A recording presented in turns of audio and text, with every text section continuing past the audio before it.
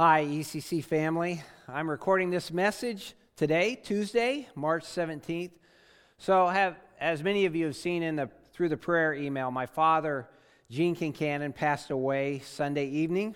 My dad was 92 years old, and while I'm obviously grieving, and me and my family are grieving his loss, I also know my dad was a person of faith, and I'm confident that he's in the presence of Jesus even now, and for that I rejoice. So, many of you have already reached out to me to express your condolences and your care for my family, and I'm grateful to you, my church family.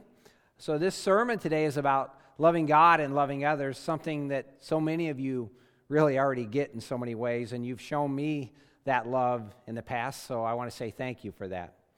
So as I preach this, I want to encourage you to interact with our sermon and each other through the comments and the emojis that are available on Facebook Live. I was watching the interaction last Sunday, and at one point, I attempted to enlarge the image of the stream on my computer, and I accidentally hit the angry face emoji. And what made it worse was I was logged in as an administrator from the ECC Facebook page, so I'm afraid it made it look like ECC was angry about the live stream. ECC was not angry. It was just a demonstration of the administrative pastor's social media ineptitude. So the interactions are encouraged, and if there are any angry faces this morning, we're going to assume that it's just really the location of that emoji in the lower right corner of Facebook Live. So let's get started this morning. So different personalities have varying tolerances for conflict. There's probably some that are watching this morning who actually like conflict. Some people love a good debate, even one that escalates. And I'm sure there's also many watching this morning who don't like conflict. It makes you feel uncomfortable. When people are disputing or contending, you don't want to grab popcorn and enjoy the show. You just want to leave the room. For many, when you're confronted or you're the one who has to confront, maybe you describe your primary motivating feeling as a desire to get that tension over with as quick as possible and to get on to something else. Now, personally, I'm kind of a mixed bag. I probably enjoyed conflict a bit too much in my younger days, especially as it related to some of my unhealthy competitiveness. But lately, I kind of find myself more in the latter camp. In fact, in one of my job evaluations when I worked in healthcare, my supervisor commented regarding my leadership. She said, "Kurt, you know what you are? You're a peacemaker." And my first thought was, that's so bad? I mean, thinking of Jesus' words in the Sermon on the Mount where he said, "Blessed are the peacemakers, because they'll be called children of God."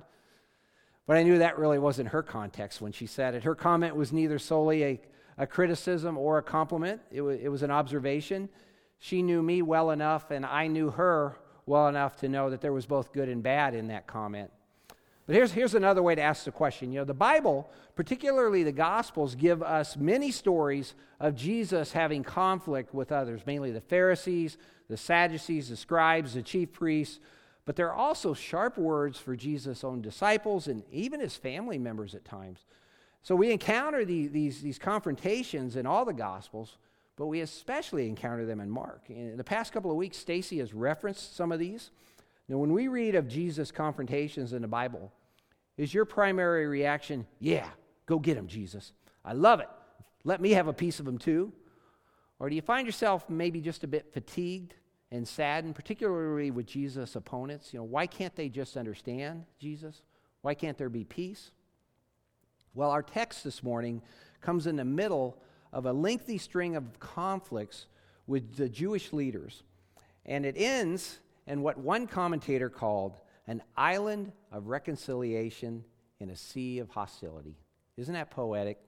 An island of reconciliation in a sea of hostility. Some of you are saying, "Yes, Lord, put me on that island right now." By the time Jesus walked the earth, the Jewish people, and more specifically Judaism, contained 613 laws. 248 of these laws contain positive elements, things that you should do. 365 were negative, or prohibitions on things you shouldn't do. That's one for every day of the year. I think there's value for us to understand the Jewish world and those laws. So for my sermon, I'd like to take a deeper dive into all 613 laws this morning. On second thought, let's not do that. Let's not do that. Our text today, Jesus is asked to define the most important commandment in the law. And he's asking in a very real sense to define what matters. What matters? What's the most important? What is the most important thing for those of us who want to be faithful to God? And the good news for us this morning is that Jesus distills all this law and prophets down into 2 commandments. These 2 commandments are what we often call the Great Commandment. The good news is, unlike faithful Jews prior to the coming of Christ, we don't have to wade through 613 commandments and laws to find out how to be faithful. If you're a Christ follower and you're wondering what God expects from you in this relationship, the good news is that it's very simplified for us. Our good news this morning is that our direction for faithfulness is spelled out in the Great Commandment, and through following it, our lives can have purpose. So, as you heard read earlier this morning, our passage is a conversation between Jesus and a scribe, and this conversation takes place during the last week of Jesus' earthly life. And as we've covered, he's recently entered Jerusalem on Palm Sunday. He's gone to the temple. He's looked around. That first evening, he headed back out to the village of Bethany with his disciples for the night. That next day, he returns to Jerusalem. He cleanses the temple, driving out the money changers and those who were selling animals for sacrifices. He also cursed the fig tree, and that tree has subsequently withered, which was symbolic of the coming judgment on Israel. And he's began to field questions from the Pharisees and the Sadducees and Herodians, the teachers of the law and the elders, all the religious and political leaders of his day. And we know that all this conflict builds and eventually leads to Jesus' arrest and his crucifixion. And all these things are in full swing by the time we get to our passage this morning. So these events that lead up to our passage this morning they've been a bit of a shootout. They have been contentious. In the first part of chapter 12 alone, Jesus has handled questions about his authority to even do these things, questions about paying taxes, questions about marriage as it relates to the resurrection of the dead. And all these questions get us to our passage this morning. A teacher of the law or a scribe hears Jesus' good answer. He likes what he hears, so he poses another question. Of all the commandments, which is the most important? Well, as many of you know, I was in Israel last month. When we traveled around Israel, our group and our group leader continually would pull up a map, and we would talk about what we would call the playing board. So let's talk about the playing board for what happens in our text today. So we're in the last week of Jesus' earthly life. 3 weeks ago, Pastor Stacy preached on the triumphal entry that's found in Mark 11, and we determined that Jesus was based out of Bethany. Bethany is on the other side of the Mount of Olives on the east side of Jerusalem. Now here's a picture of the Mount of Olives that I shot from Jerusalem. Okay, Bethany is on the other side of that mountain. So Jesus' approximate 2-mile commute was over that mountain, down into the Kidron Valley, and then back up out of that valley to enter into the temple. Now here is a picture of the Temple Mount today. Today, the Dome of the Rock, a Muslim mosque, stands approximately where the temple stood in the first century. Now, this picture is a picture of a model outside the Israel Museum of what the second temple would have looked like to Jesus as he walked down from the Mount of Olives. So this is the court of the Gentiles out here. This would be the court of women. This would be the holy place, and then the most holy place would be in here. Here I've zoomed in on what are the temple courts. Now my first thought is, doesn't that look realistic? I hope it comes across in the video that way. To me, if I didn't tell you that was a model, you might think I went back in time to snap a picture. But let's make sure we understand the context. All this discourse between Jesus and the chief priest and the teachers of the law happened in the temple courts. Now, where exactly? It could have been any of these areas, but I'm guessing it was probably in here. Jesus, as a Jewish man, could have entered here, and the chief priests and the scribes could have been in there, would have been in there as well. So wherever it was, this particular teacher or scribe approaches Jesus after hearing this debate. Verse 28 states he noticed Jesus is giving a good answer, so he asked his question. Of all the commandments, which is the most important? The teacher asked. And so in answering, Jesus combines 2 passages. The first part of the answer about love of God comes from Deuteronomy 6, verses 4 and 5. and it's a prayer known as the Shema. The Shema is the Hebrew word for hear or listen, which is the first word in the verse. Hear, O Israel, the Lord our God, the Lord is one. You shall love the Lord your God with all your heart, with all your soul, with all your mind, and with all your strength. Now the Shema was a prayer recited by pious Jews in the morning and in the evening each day. Now being a good Jew, Jesus would have done this as well. Now everyone listening to Jesus answer this question would have known this. I'm guessing that heads were probably bobbing or nodding when he said that. But then Jesus adds to this by attaching another verse from the book of Leviticus 19:18. The second is this: love your neighbor as yourself. There are no commandments greater than these. So Jesus alters the prayer said by pious Jews every day. And by doing this, he reshapes what it means to be both a faithful Jew and a faithful follower of the Messiah. Now, the scribe reacts positively to Jesus adding Leviticus 19 as the second commandment. Well said, teacher, the man replied. You are right, saying that God is one, and there is no other but him. Now, in all fairness, the scribe's positive reaction to combining these two Old Testament verses isn't completely surprising. We have existing texts from Jewish leaders who wrote and taught prior to Jesus, and some of them also combine these two verses. So not everything that Jesus says is completely new, nor should we expect it to be. He was Jewish, after all, and he would have been influenced by Jewish tradition. But we don't have to go very far in Jesus' teaching, however, to know that when he uses the word neighbor, he's using a much broader definition. Luke 10 records Jesus having another exchange with a scribe. And in this case, it's the scribe in that conversation who sums up the law with the same combination of the Shema and Leviticus 19:18. And Jesus agrees with this scribe, but then the scribe asks, who is my neighbor? Jesus tells this parable of the Good Samaritan solely for the purpose of defining or answering that question as to who are our neighbors. And in that parable, the definition of neighbor is clearly broadened beyond Jewish people to include non-Jews. Now, elsewhere, Jesus pushes this definition even further. In the Sermon on the Mount in Matthew 5, now we are to love not only our neighbors, but our enemies as well. So neighbor for Jesus means everyone. You can boil this whole commandment down into love God, love all people.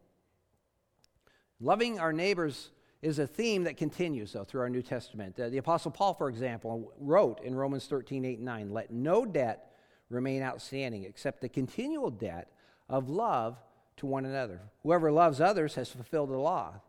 The commandments, you shall not commit adultery, you shall not murder, you shall not steal, you shall not covet, or whatever other command there may be, are summed up in this one command: love your neighbor as yourself. Now, notice that Paul leaves out the first part of Jesus' commandment, where we're told to love God with our heart, soul, mind, and strength. Paul sums up the whole law using only the last part of the statement: love your neighbor as yourself. He says exactly the same thing elsewhere in Galatians 5:14. And James, in his letter, says something very similar. James says, if you really keep the royal law found in Scripture, love your neighbor as yourself, you are doing right. So these latter New Testament passages, the love of God is assumed. It's almost as if when we truly love our neighbors as we love ourselves, we are in fact loving God. Love for God is demonstrated. It's even proven in our love for others. So as we already stated, the scribe likes Jesus' summary of the Great Commandment. Well said, teacher, the man replied. You are right by saying that God is one and there is no other but him. To love him with all your heart, with all your understanding, with all your strength, and to love your neighbor as yourself is more important than all burnt offerings and sacrifices. Whoa! Did you catch that? He changed what Jesus said at the last. Instead of just saying that this commandment was greater than all other commandments, he says it's more important than all burnt offerings and sacrifices. The scribe said this. He says not only is it more important to love God and others over and above every other commandment, it's even more important than the entire sacrificial system of worship that's happening in the temple. I mean, think for a minute who the scribe is and what he is saying and where he is saying it. Essentially, he's acknowledging that this community of followers of Jesus can fulfill the will of God expressed in the commandments without participating in the Jewish sacrificial system. I mean, I got to wonder if there were other scribes and teachers around that heard him say this. He says loving God and loving others is more important than the religious rituals. And I think for a scribe to say this about the Jewish sacrificial system is amazing. And Jesus likes his answer. Verse 34, when Jesus saw that he had answered wisely, he said to him, "You are not far from the kingdom of God." Now, scholars differ on the interpretation of what exactly Jesus is saying there. Do we interpret this as Jesus saying something like, "Hey, close but no cigar, Mr. Scribe"? Or is he saying, "Hey, my friend, you're almost there"? I lean toward the latter interpretation. In the Message, Eugene Peterson translates verse 34 as, "You're almost there, right on the border of God's kingdom."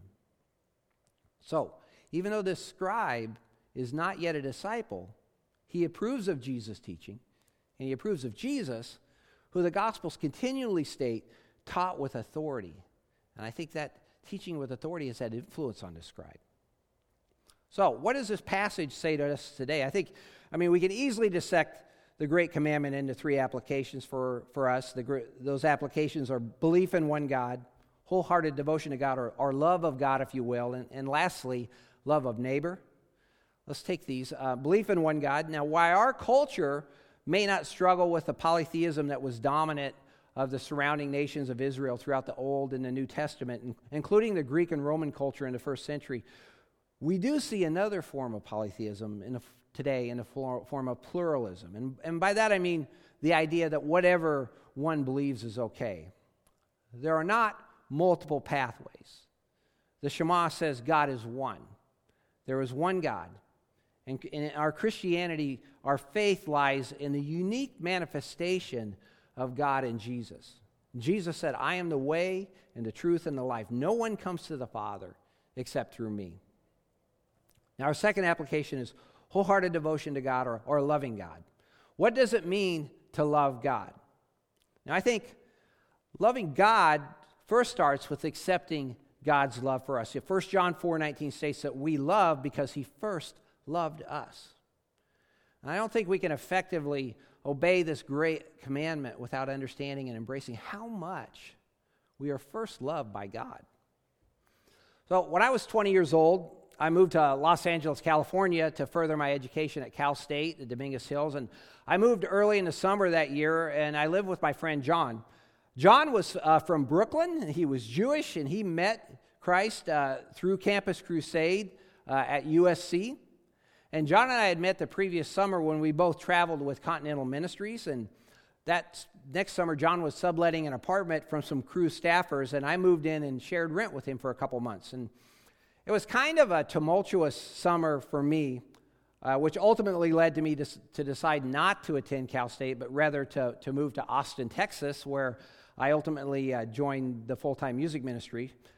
Anyway, toward the end of that summer, before I moved, one evening John returned from visiting with another friend who was a friend from Cru, and John made a comment to me. His comment was, "Kurt, it occurred to me tonight that one thing about our relationship that bothers me is that we live in the same apartment, but we never talk to each other about the Lord."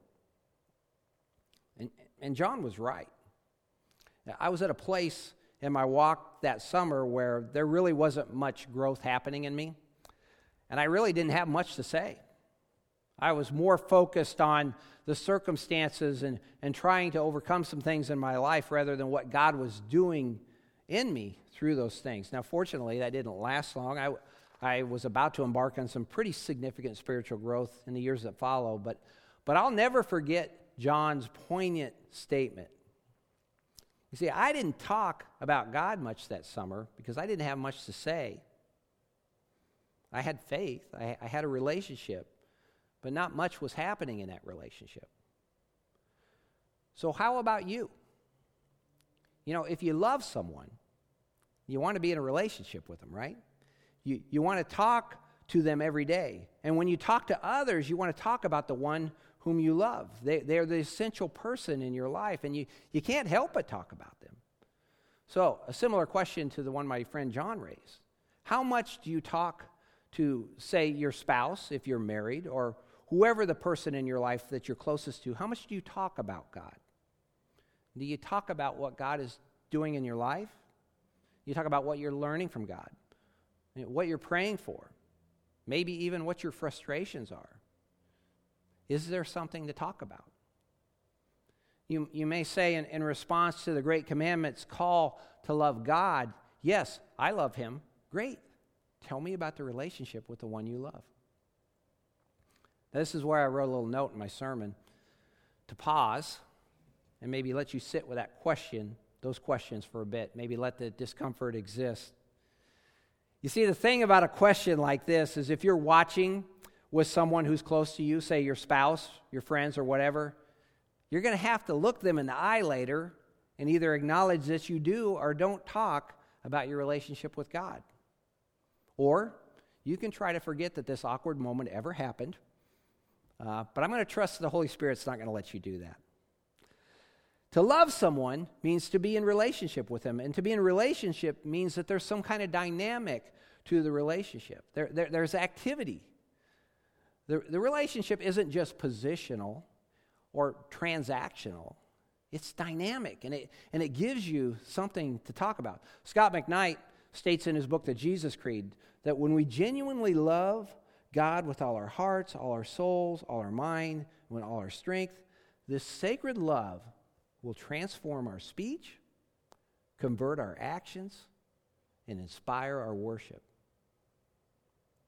Now, the last application is love of neighbor. Now, to love our neighbors well or right, we first have to love God. But, it's kind of a chicken and egg thing, because to love God, we also must love our neighbors. We determined that earlier.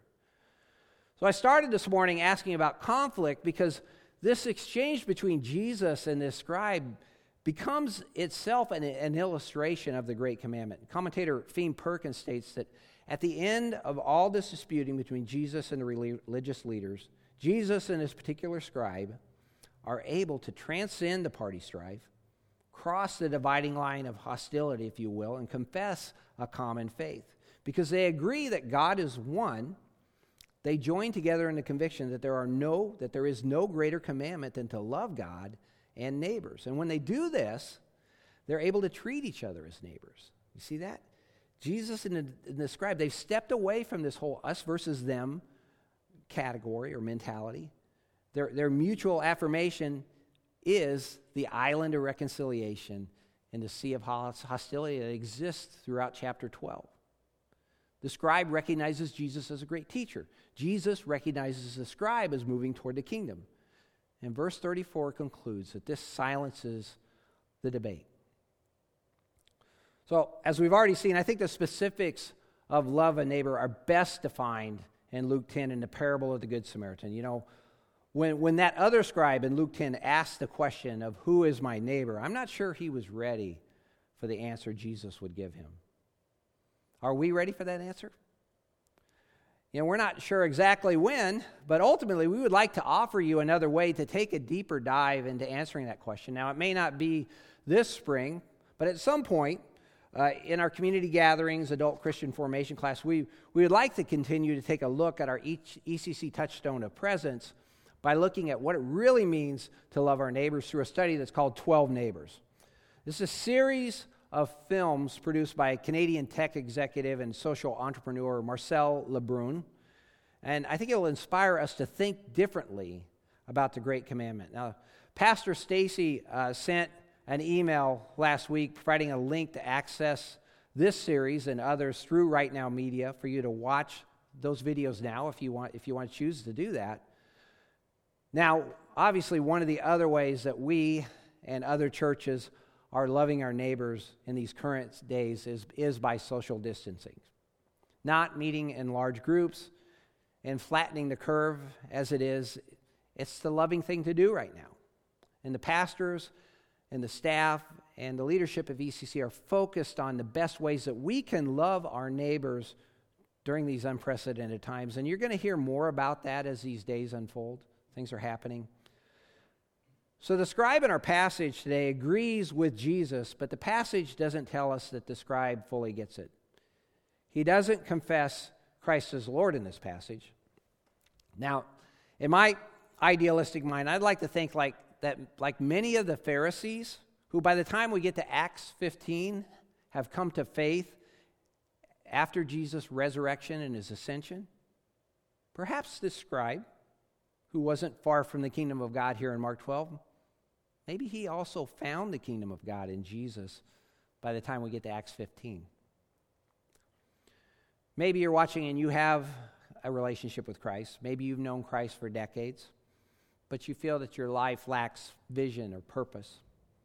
You know that more often than not, you're not far from the kingdom of God in terms of your actions and your priorities. Perhaps when I pose that question, you say you love him, great. Tell me about the relationship with the one you love. And perhaps that question has convicted you that your relationship really hasn't been a priority. Perhaps your response might be, I can't answer your question. I don't have much to say. To that I say, first off, that there's grace. There's grace. Jesus offers us hope for our own lives. And it's what you were made for. It's what all of us were made for, relationship with God and community with one another.